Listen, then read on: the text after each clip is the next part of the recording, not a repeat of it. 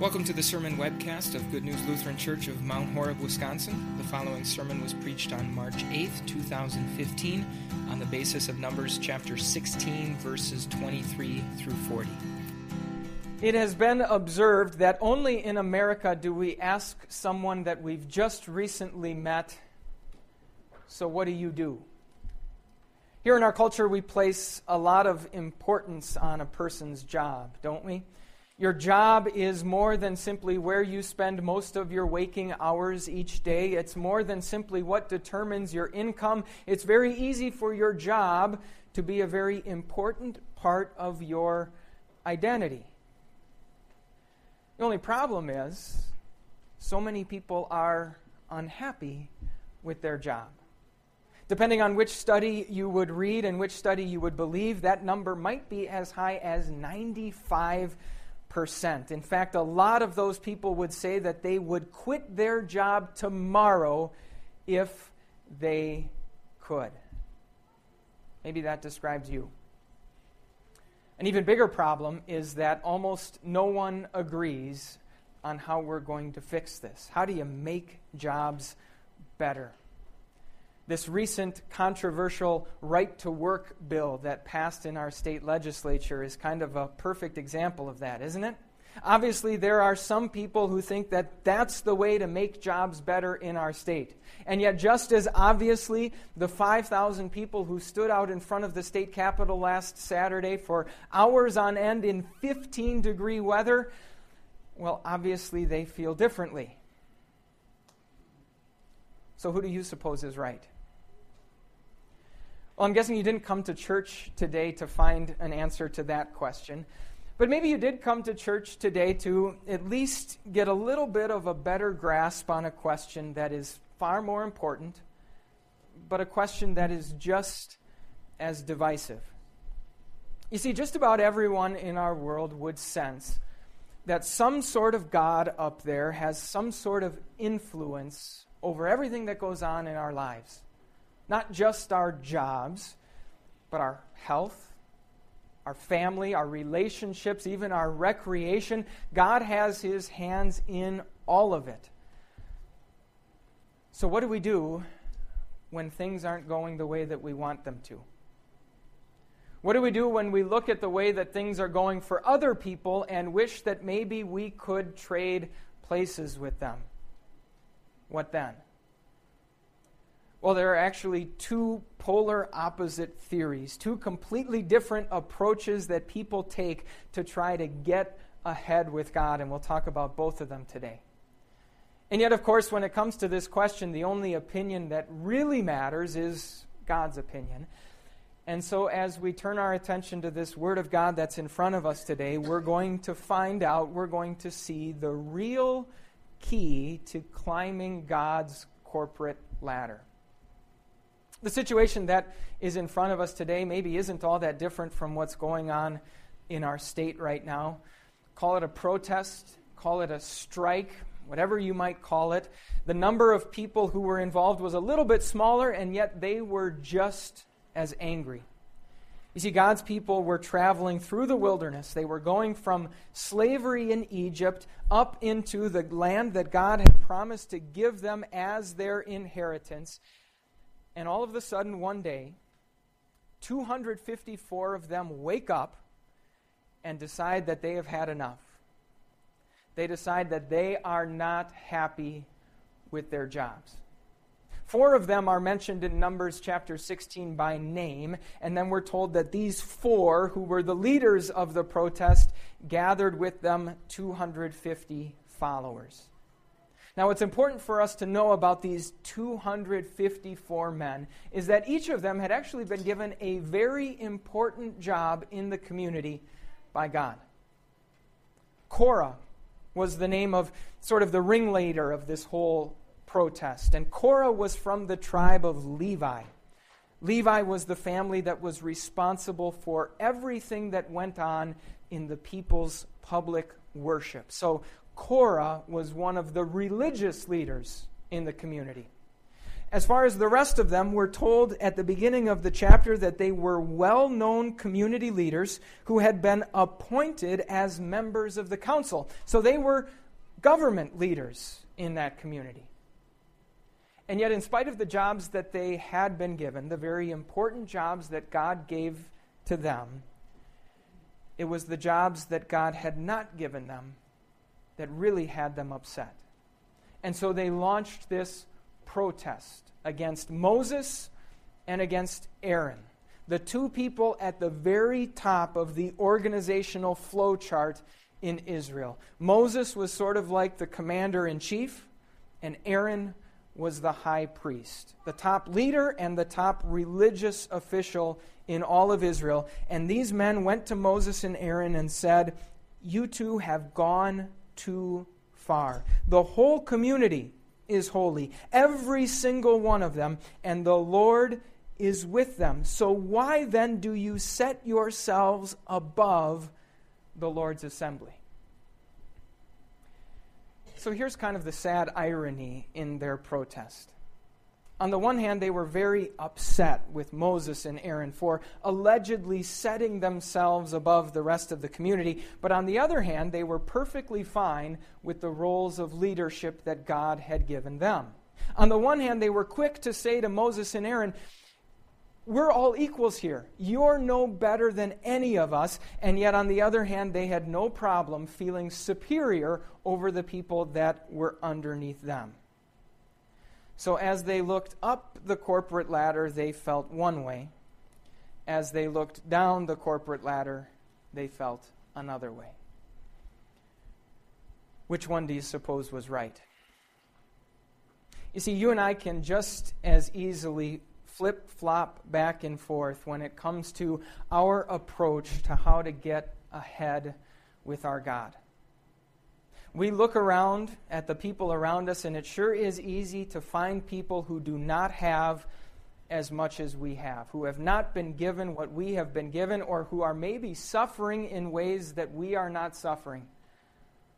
And it's only human nature, it's only human instinct to think that there must be a reason for that. In fact, Jesus addressed that concern in today's gospel. 2 tragedies had just taken place in Israel. People had lost their lives, and Jesus knew that his disciples were simply going to assume that the people who had died in those tragedies must have committed some sort of awful sin. So I look around at the people that have not been given what I have been given, and why is that? Well, it must be because I have earned more than what they have. But then we're just as quick, and it's just as easy to look at people who have more than what we have. Their jobs are better. Their houses are bigger. Their health is in better shape. Their family actually looks like they love each other and gets along with one another. So now what? Well, if I were to apply that logic consistently, I would have to assume that they must have done something to earn what they have that I have not done. And yet, of course, I don't want to think that way.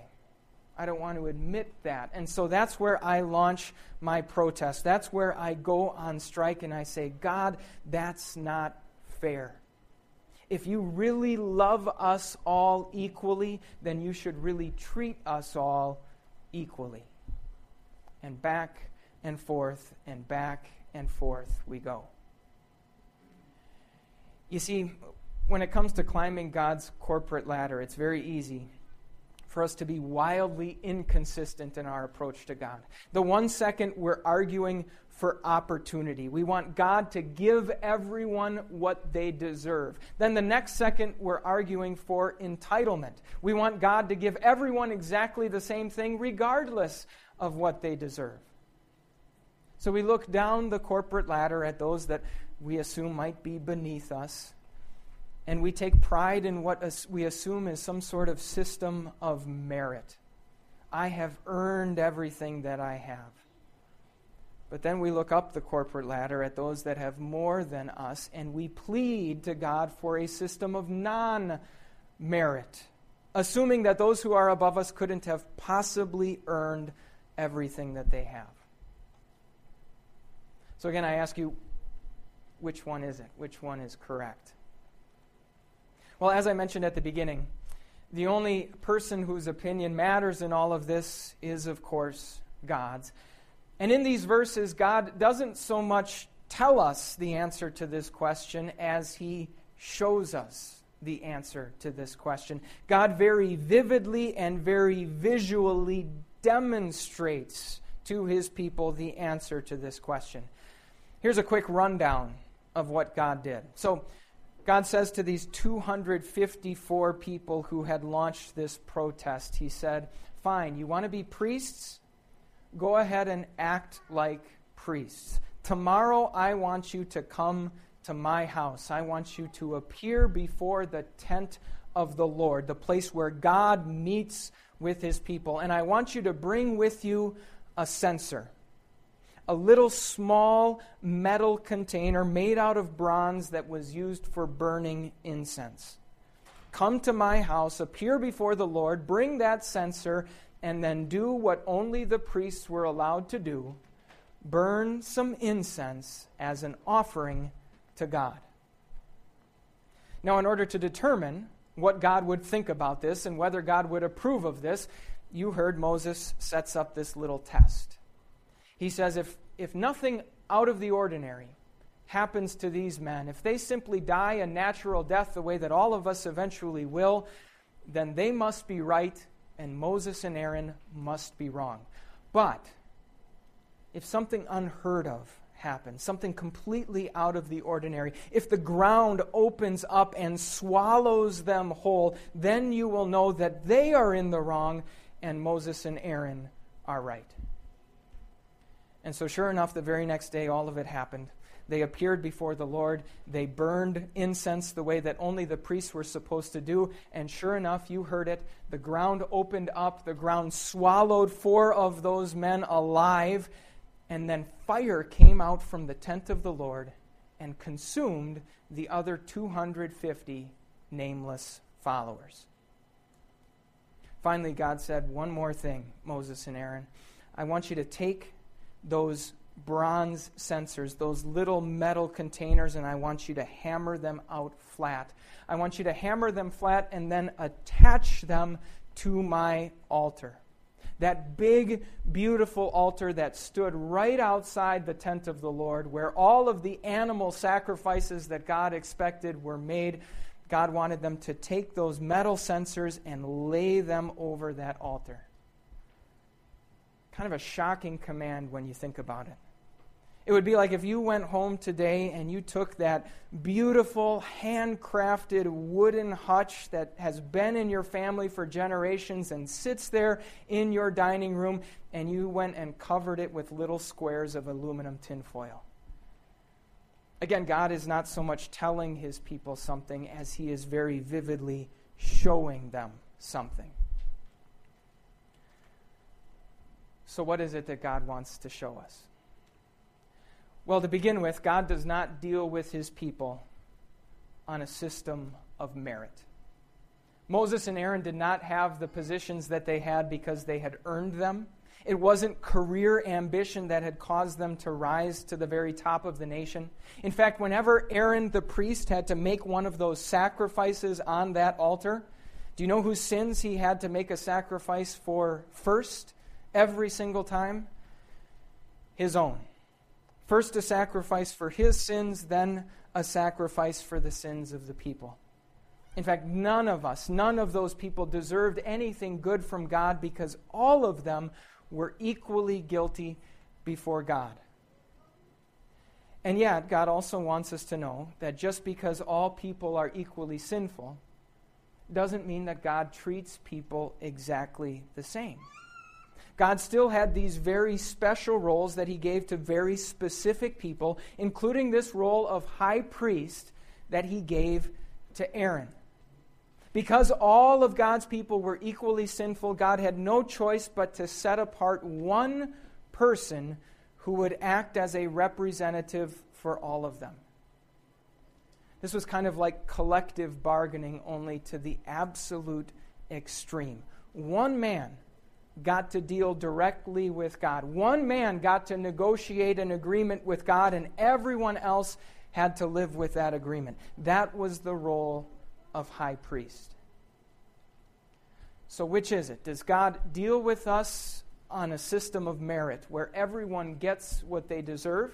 Or does God deal with us based on a system of non-merit where he treats everyone exactly the same because we're all equally sinful?